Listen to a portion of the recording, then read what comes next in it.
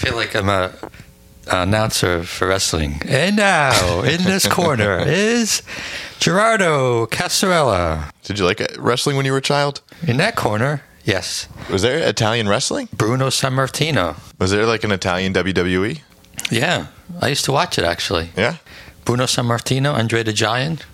Andre the Giant. Well, we liked Bruno because he was Italian. So obviously, he was like one of the famous stars. He was like one of the most popular ones.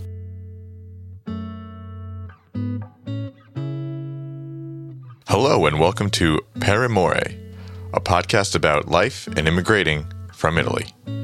My name is Dan Casarella, but the real star of this show is my father, Jerry Casarella.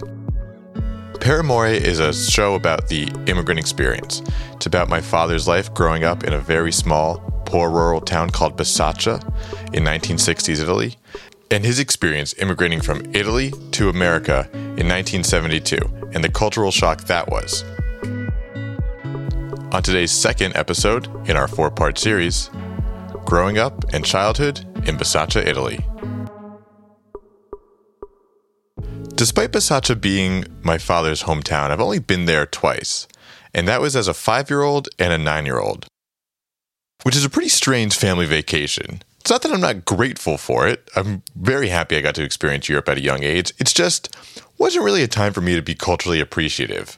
I was more interested in collecting the Star Wars cards at the arcade than really, being in the ruins of Pompeii or going to the Roman Colosseum. But again, I was 9 years old. But there is an irony in me going to Bisaccia as a young child because that's when it was my father's home. He grew up there until he was 12 years old, and growing up in Bisaccia is much more different than growing up in any other part of America. And it's an upbringing that was truly unlike any other. Don't let the casual way he talks about getting shot at or getting drunk as a child make you think any differently. This is a truly unique experience. So on today's episode of Per Amore, I sit down with my father Gerardo, and we talk about all the cycles of life: birth, love, death, and his experience growing up in Bisaccia, Italy. Here's Jerry.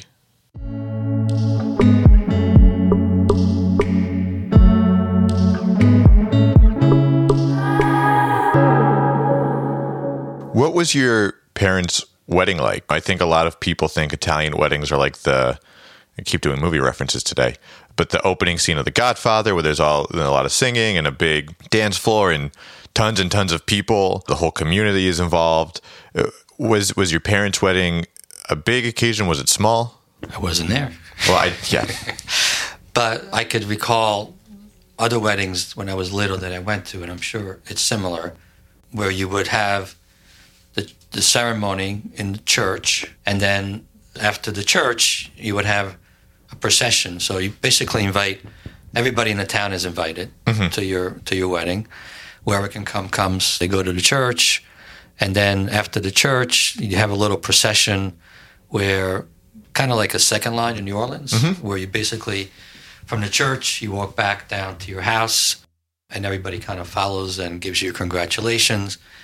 And then you have a little hall in a town back then, and you would basically, again, invite everybody, and you would just have a big feast, eat, drink. Very, very casual. There was no DJ, nothing like that. You just basically got together with everybody and celebrated, cut the cake, and those kind of things. I can't stop thinking about the differences in Italy versus America growing up, and one of the big things is the difference in childbirth. Because in America, there's hospitals and candy-striped nurses, and there's all those imageries. But as you were saying before, in Italy, especially in a small town like Bisaccia, the doctor wasn't coming that frequently. They made trips. So what was childbirth like at that time? And if you have any specifics from your own experience. So everybody gave birth in their homes with, what are they called?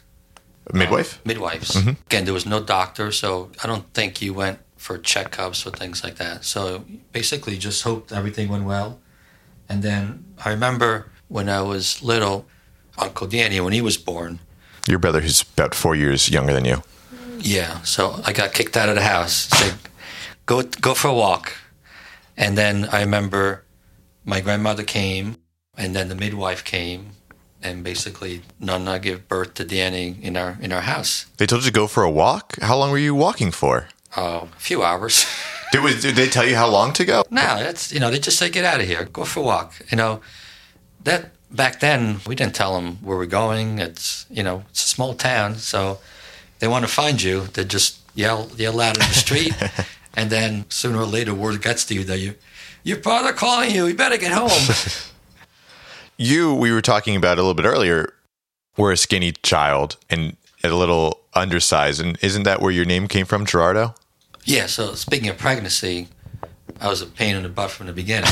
So I think Nonna must have had difficulty with her pregnancy with me because Saint Gerardo is the saint of the weekly and is the kind of the... This is the patron saint of pregnant women? Pregnant women and also for weaklings. Mm-hmm. And Saint Gerardo was a big saint in the area. There was a big monastery there that they used to do pilgrimage at least once a year. So she must have gone and prayed to him that everything will be okay. I don't know what the implications were. And then when I was born, I think Nonna told me that I wouldn't tolerate regular milk, so they had to get special donkey milk for me, and they had to go and get it from different towns. And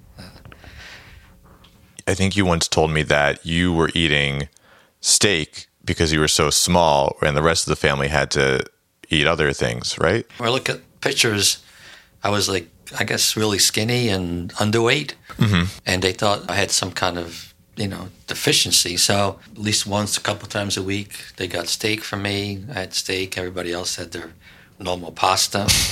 And then at some point, I got shots of, I don't know what it was. It was vitamins or whatever it was. So, do you remember feeling ever out of shape or breath or small, or are you just a tinier kid? No, when I was little, I don't remember being sick or feeling weak.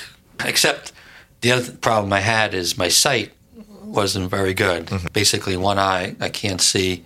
The other one is like 2200. So obviously, I was like that until probably 8 years old when they first took me to a doctor, and the doctor said, "Oh, you can't see from that one eye."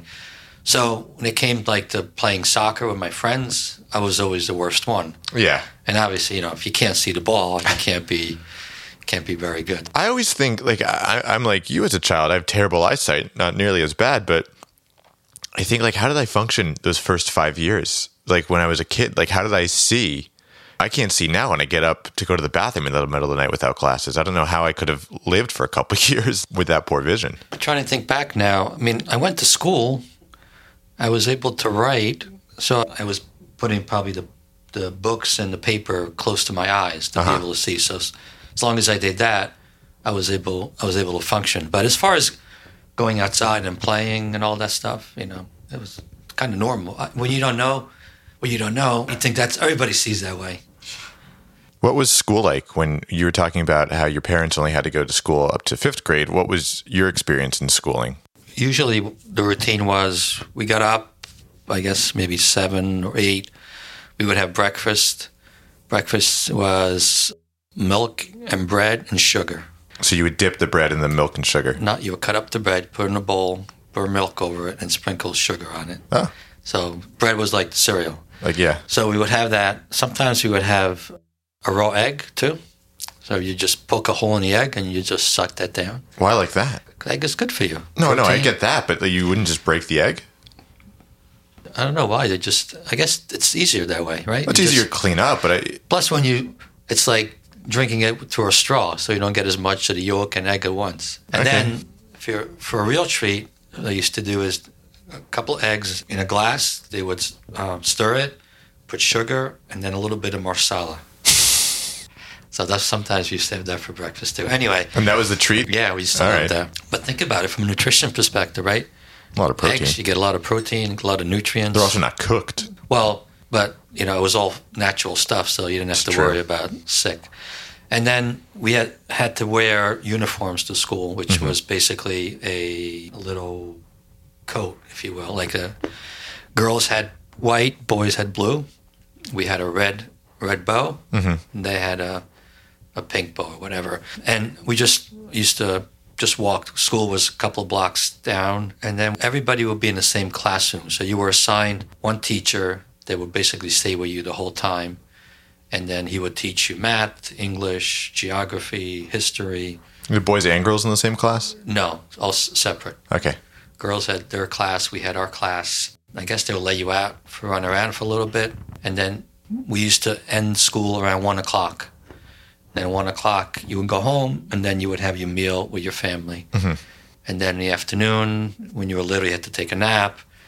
And then you go to the farm or play around in the afternoon. Did you learn about World War II and World War I when you were in school? Was there like a history when you were going into school, or was it focused on your own personal ability, reading and writing and math? I didn't learn much. I learned a lot of geography. Okay. And I learned a lot of Greek and Roman history. And I think that's probably because the progression they had there is you start from older times, and then the newer times you learn in the older grade. And since I only completed 6th grade there, I think we didn't cover World War I or II that I remember. But it was mostly focused on Roman and Greek history. But I did get, my first book was a book of World War I that I got for free because they asked me to help out at what was then called a library. But it was basically one room in our elementary school that they decided to set aside. Had a couple of shelves to put books in there, and people would come in and read them. And then at the end of like 6 months there, the guy in charge gave me this, I still have it, a book about World War I. So I read that. I think he gave me a couple of choices, and I picked that one. I don't remember, maybe because, my grandfather fought in World War I, so maybe I wanted to learn a little bit more. But I wish my grandfather never talked about the war. He was 19 when he got drafted, and I only know this from the paper, his discharge paper that I found, and also that he was what was called the cavalry. But basically what that was is the horses and the mules that they used to carry the cannons and munitions and food to the front lines. So he must have done that. Imagine 19 being thrown into World War I. I wish I had the opportunity to ask my grandfather what it was like, to fight in the war. Zio Michele was older, so I think he was in World War II. So he talked a little bit about being in war, and he was in charge. He was a mechanic. So I was in charge of fixing machines and things like that. Was there any? Were the teachers strict? Yes, they're very strict. I think that was one of the requirements you had to be a teacher. The teacher I had, I remember, I think if I remember the name was Franco Arminio. I think he was one of the nicer teachers because I hear horror stories about, teachers being strict. Nonna tells a story when he was going to school. Either he didn't show up one day, or he skipped school, or he didn't do his homework. And what they would do to punish you, they would put corn on the ground, raw corn, and they would make you kneel on there. Like a chicken? No, you put when you kneel on the corn, it's very painful. Oh, like the kettles. Yes. Oh, and yikes! Isn't that a waste of corn? Corn was easy to come by. There's a lot of corn that was grown there, so they used the corn to feed the pigs, make polenta, that kind of stuff. This is such an unusual. I wonder who thought of that. Your older brother Sal was a bit of a troublemaker. Were his teachers strict? Did he have stories? Sal was a few years older, so when I was little, I don't remember him going to school. I'm sure he did. But when he was maybe 12, he got in with these friends, and there would be going out and smoking. Just like the time when you guys stole firewood. No, that was nothing. That was basically, we had to make a bonfire for St. Joseph every year. Every neighborhood basically would create their own bonfire. So ours was, those steps that were going up. We would gather fire, and then we would get together at night. And so, the story I told you several times that I got shot at. I think I got in trouble because, first of all, we skipped school to go and gather firewood for the bonfire. And then we went into people's property and took branches and trees that they had. And then we were walking back, and we hear these gunshots. Oh, they're shooting at us. And, but I still feel like you tell that story very casually. That's me, Mr. Casual. I guess so. What did you play with when you were a kid? What, did you have, like, toys? It's such a small town. I'm sure there wasn't a toy store. Nope, no toys. So what did we do? We used to play just like street games where we would make up games like you would jump over people. Like you put like 2 or 3 people and then try to jump over them, every one of them. We would play this stupid game where either cards or coins, you would throw them against the wall, and the one that got closest to the wall, you would get to keep that money. And then cowboys and Indians and the kind of stuff when we saw in the movies, we would kind of just fantasy kind of stuff, but basically just run around the street. No dolls, no stuffed animals? No. I remember my first toy I got was a little gun that it was all metal and then it made noise, like sparkles, basically. Mm-hmm. How old were you when you got that? Got that for La Befana.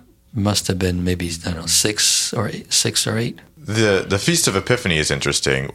Could you explain like what that is in Italian culture and the relevancy? Yeah, so there was no gifts at Christmas. Christmas was purely celebration of the birth of Jesus. You went to church, you had big meals. And then actually New Year's was also a big holiday. Mm-hmm. So we celebrated that too, getting together with family. And then Befana was when kids got gifts because the story is the 3 kings were on their way to Jesus, and they came across this old lady, and she said, "Where are you going?" "We're going to see baby Jesus. You want to come with us?" She said, "No." And then she realized that they were going to see Jesus, and then she went after them and never found them. So it's kind of how the tradition started, but it's basically when the 3 kings brought the gifts to Jesus. So that was the day that you give gifts to the kids. Yeah, 3 Kings Day, Epiphany. How did you come across the gifts? Christmas, you wake up, there's gifts under the Christmas tree. How were the gifts presented to you guys? Socks. And all year they would tell you, be nice, because if you're not nice, the Befana's going to bring you coals. Uh-huh. So if you were bad, you would get a socks full of like onions or garlic or a piece of coal. If you were good, you would get gifts. Did that actually happen, the onions and the coals? Because that seems like an empty threat in America. I think one year Uncle Sal got a piece of coal. Really? And that was it? But I don't remember. I remember we were fighting, so you better be nice, otherwise Befana's going to bring you coal. Uh-huh. But I don't know. What else were in the stockings besides toys? That was it. Maybe like one toy. Candy? Candy. Yeah. Maybe some candy. In America, and probably a lot of places, birthdays are such a big deal. Were birthdays big in Italy? Because we were going through the major holidays. In your family, it would be Christmas, and then your birthday, and then New Year's, and then the Feast of the Epiphany, because your birthday is December 28th. Were birthdays in general a day of celebration? And what did it look like for you? No, not even a blimp. Not even a, no, but acknowledgement of today's your birthday? No, but we had something equivalent, which was called onomastico, which is your name day. Okay. So basically, when it's St. Gerardo Day, you would get a little celebration. And when is St. Gerardo Day? October 16th. Much better date than being in between Christmas and New Year's. But again, not like you would have a party or you would have a cake. People would just wish you, happy St. Gerardo Day. Maybe once in a while you get together and have a cake. But birthdays were not non-existent. But they were replaced by your name day. New Year's in Italy is also interesting because it's when they throw plates out of the window, right? Yeah, we didn't do a lot of that. It's more like in Naples they have a tradition of the whole out with the old, in with the new. So you would just try to get rid of all your old stuff and break dishes. I just feel like that's a waste of money. Well, we were too poor for that stuff, so nobody in Bisaccia was going to add extra dishes to throw away. So it didn't happen in Bisaccia. But I think in Naples there's a big tradition, at least a couple of pieces. You were saying you used to play soccer blind before you got glasses. Was soccer the big sport amongst the kids? Yeah, as far as playing. Yeah, recreation. Yeah, but there was nothing organized when I was there. Now they have like clubs and kind of similar to here, But back then, it was just you got together. And the problem was getting soccer ball. Nobody had a soccer ball. Nonna used to tell me they actually used to make their own soccer balls with, I forgot what they use now. Basically, they stuffed something with paper, and then they would just kick it around. And then the only other balls we had were those like light balls. You know, just you kick them like they'll go up in the air. But I remember Uncle Sal, he wanted to be a goalkeeper. So we used to practice in the steps going down from my house. There was a step that was high, kind of acted as a goal, so the ball wouldn't go away. And I used to shoot balls, and Uncle Sal used to dive on the concrete. Oh no! Did you get all scraped up? He had clothes on. He was fine. What was your house like? It wasn't a house that everybody had their own bedroom when there was 4 kids. You know, growing up, I don't remember being crowded or being a problem. I think when you were little, you always imagine things would be much bigger than you are. But we had 4, 6, 7 people living in a very small space. So my grandfather had its own room, kind of. He had his own bed. In that room, there was a cot where Uncle Sal used to sleep. And then in that room, there was also the granary where we would keep the wheat and the flour. So it was all in that one room. And then I think until we were little, I think all 3 of us slept in the same bedroom as Nonna and Nonna. They would have a big bed. And then I think I remember a crib and maybe another cot in there. So we were in there. And then the other room was kitchen and a space for a table. And we had a small bathroom as well. And it never got on each other's nerves or anything? No, none that I remember. Because you would just sleep there. The rest of the time, you'd be outside. Stuff or at the farm. Do you remember your friends? Who was your best friend? Yeah, so my best friend was a guy named Tonino. He was maybe a year younger than me. I don't know. We didn't go to school together, but he lived just a couple of houses down. So we would always hang out together. And we must have been 8 or 10. We decided to go to his house and play cards one afternoon. And we played a card game where if you lose, you have to drink wine. So just like everybody else, they had a cask of wine, and it was like those old white plastic pitchers. So we go there. We must have played all afternoon, and obviously both of us got drunk. I remember playing the game, and I remember going back home in the bathroom, and then the next thing I remember was like 2 o'clock in the morning, waking up in the crib. And so I guess I must have passed out. I don't know what none I thought happened to me, but of course I didn't get in trouble for that. What a childhood mentality that like the loser has to drink wine. I feel like that's what winners do now in drinking games. Even the adults play that game. It was just a game called Botta, which means tap. The object in the game is basically to gang up and get somebody really, really drunk. Sure, still do that. So that was the objective. What did adults do for fun? What was like the bars and the restaurants like? So the ladies just kind of got together on their own, just like outside, and just chatted, or they knitted. The men, they would go to the bars, and every kind of neighborhood had its own cafe, if you will. Cafe was a combination of place to play cards, drink, and just hang out, have coffee. That was basically entertainment. And then at some point, the movie theater opened, and then everybody used to go to the movies. I think they had movies on Saturday and Sunday, just on the weekend. What was it like being an older brother to a sister that was 2 years younger than you and a brother that was 4 years younger than you as you were growing up in Italy? I think we're kind of in our own little worlds. Uncle Sal was 3 years older, so he had his own set of friends. We played together, but we had different friends. And then my sister, being a girl, she had her own sets of friends. And then Uncle Danny was much younger than I was, so he had his own set of friends. So we kind of had our own little mini worlds, if you will. So one of the things that I also remember, my grandfather, when he was older and he had stopped working, he was asked by one of the shop owners in Bisaccia to tend his garden. The shop owner had a little land and my grandfather was in charge of growing fruits and vegetables there. So one of my fondest memory was when he would go in the morning and mess around there, water the plants, and then usually after my nap, he took me there. Mm-hmm. So I used to like going there with him and helping him out.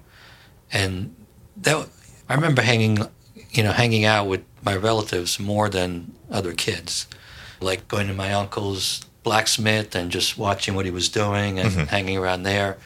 So that would keep us kind of entertained too, just visiting cousins and, uncles. So Zio Michele was a blacksmith, and Tonino helped him out. Donato was also a plumber, so they would do plumbing work as well as blacksmith. Growing up, what did you want to do? Because, beforehand, it seemed very generational. You stayed in family businesses. Your father was a mason. Your mother came from a farming family. Was that what you projected for yourself, or what did you aspire to be when you were a kid? I don't remember. I'm trying to think back now.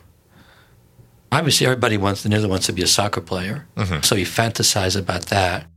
And going to school, I liked reading, I liked books, even though we didn't have that many books.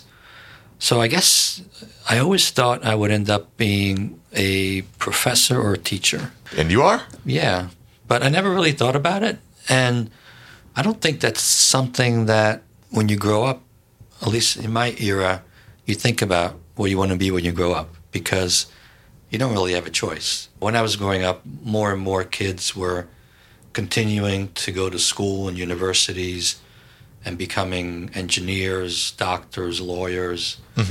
But you didn't get to that until probably during high school. So when I was there through 12 years old, so which would be like 6th, 7th grade. I didn't really have any specific aspiration to be this or that. It was just kind of accepted you would get work and make money when the time came. Yeah. Not to a specific career. Yeah. And I remember I was not pushed, but I was always encouraged to do well in school, especially my cousin Donato, Zio Vincenzo's son. He was really the first one that went on to go to the university in Italy. So he would look after me as far as doing well in school and asking about school. So whereas Uncle Sal always had track of doing a trade, I think typically what happens there, the oldest son follows in his father's footstep. So I think the plan was for Uncle Sal to be a mason. He didn't like working with Nonno, just like, not Nonno, but Nonno's older brother didn't like working with his father. At some point, I think Uncle Sal said, I don't want to do this anymore. And Nonno was always very receptive to us doing whatever we wanted. So I said, okay, fine, what do you want to do? And they had an electrician school there. So they enrolled, after Sal finished middle school, 8th grade, they enrolled him into a trade school to learn electrician. He's been doing that ever since. It's funny because you were talking about that, but when you got to America years later, you wanted to be an astronaut and you wanted to be a park ranger. There seemed like there was more aspirations to be had. Yeah, when you grow up in those poor towns, especially when you're small, first of all, you're not exposed to a lot of these things. I mean, we saw the moon landing and that kind of stuff, but you're not exposed to all these things. And the mentality of just getting by and farming and all that, you just assume it's a natural progression. So you don't really think about these kind of aspirations. And you don't really see how the world is evolving until you can look back upon it. Yeah, I mean, we had movies, we had a little bit of television. Did you have a television in your house, or who had the television? We were the first house on the block to have a television. Really? Why was that a priority for your parents? It was a big event. I don't know. I guess they thought it was good to have a television. How do they buy it? Nonno used to work in Switzerland. So when you work in Switzerland, you make pretty good money relative to what we could afford in Italy. So a lot of people worked in Switzerland, and then they use that money to buy like a motorcycle or a TV. So our TV we had was black and white, and when we first got it, programming was on from 5 to 9. 5 to 6 was kids' show, and then it was the news, and then it would be like a music show, and then maybe a movie, and that was it. Did you ever travel when you were a kid? Did you ever go aside from Bisaccia and Guardia, even to Rome, even, anywhere else that was traveling for leisure? That wasn't common at all back then. For example, I think Nonna did the military service. He went to Palermo, but Nonna never left Guardia or the area. I got to go, I remember one school trip, I went to Rome. How old were you? The last one, I think I was 11. I remember that. It's kind of a sad ending, but the priest organized it, and you had to pay. I don't know how much it was, but we didn't have a lot of money. So for my parents to pay for me to go was a big deal. So it was basically they got kids from the town, and the priest, I guess we took the bus, and I remember we stayed someplace, must have been like a bed and breakfast or a little motel, but I remember the priest every morning, he would do mass. So there was a room in the hotel where we would go every morning, and he would do mass. Was that just for you guys, or was it open to the public? Just for us, yeah. And then I'm assuming we went to see the Colosseum, St. Peter, and it was, twice we did that trip. And the last time because I remember how old I was, I remember coming back at night with the bus, maybe like 9 o'clock at night, and instead of my parents meeting us at the bus, my neighbor.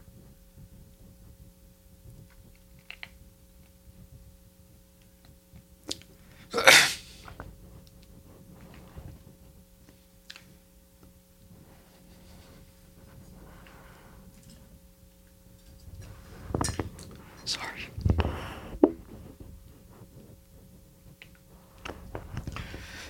Our downstairs neighbor came down, so she came to meet me, and first saw her, kind of said, "What's going on here?"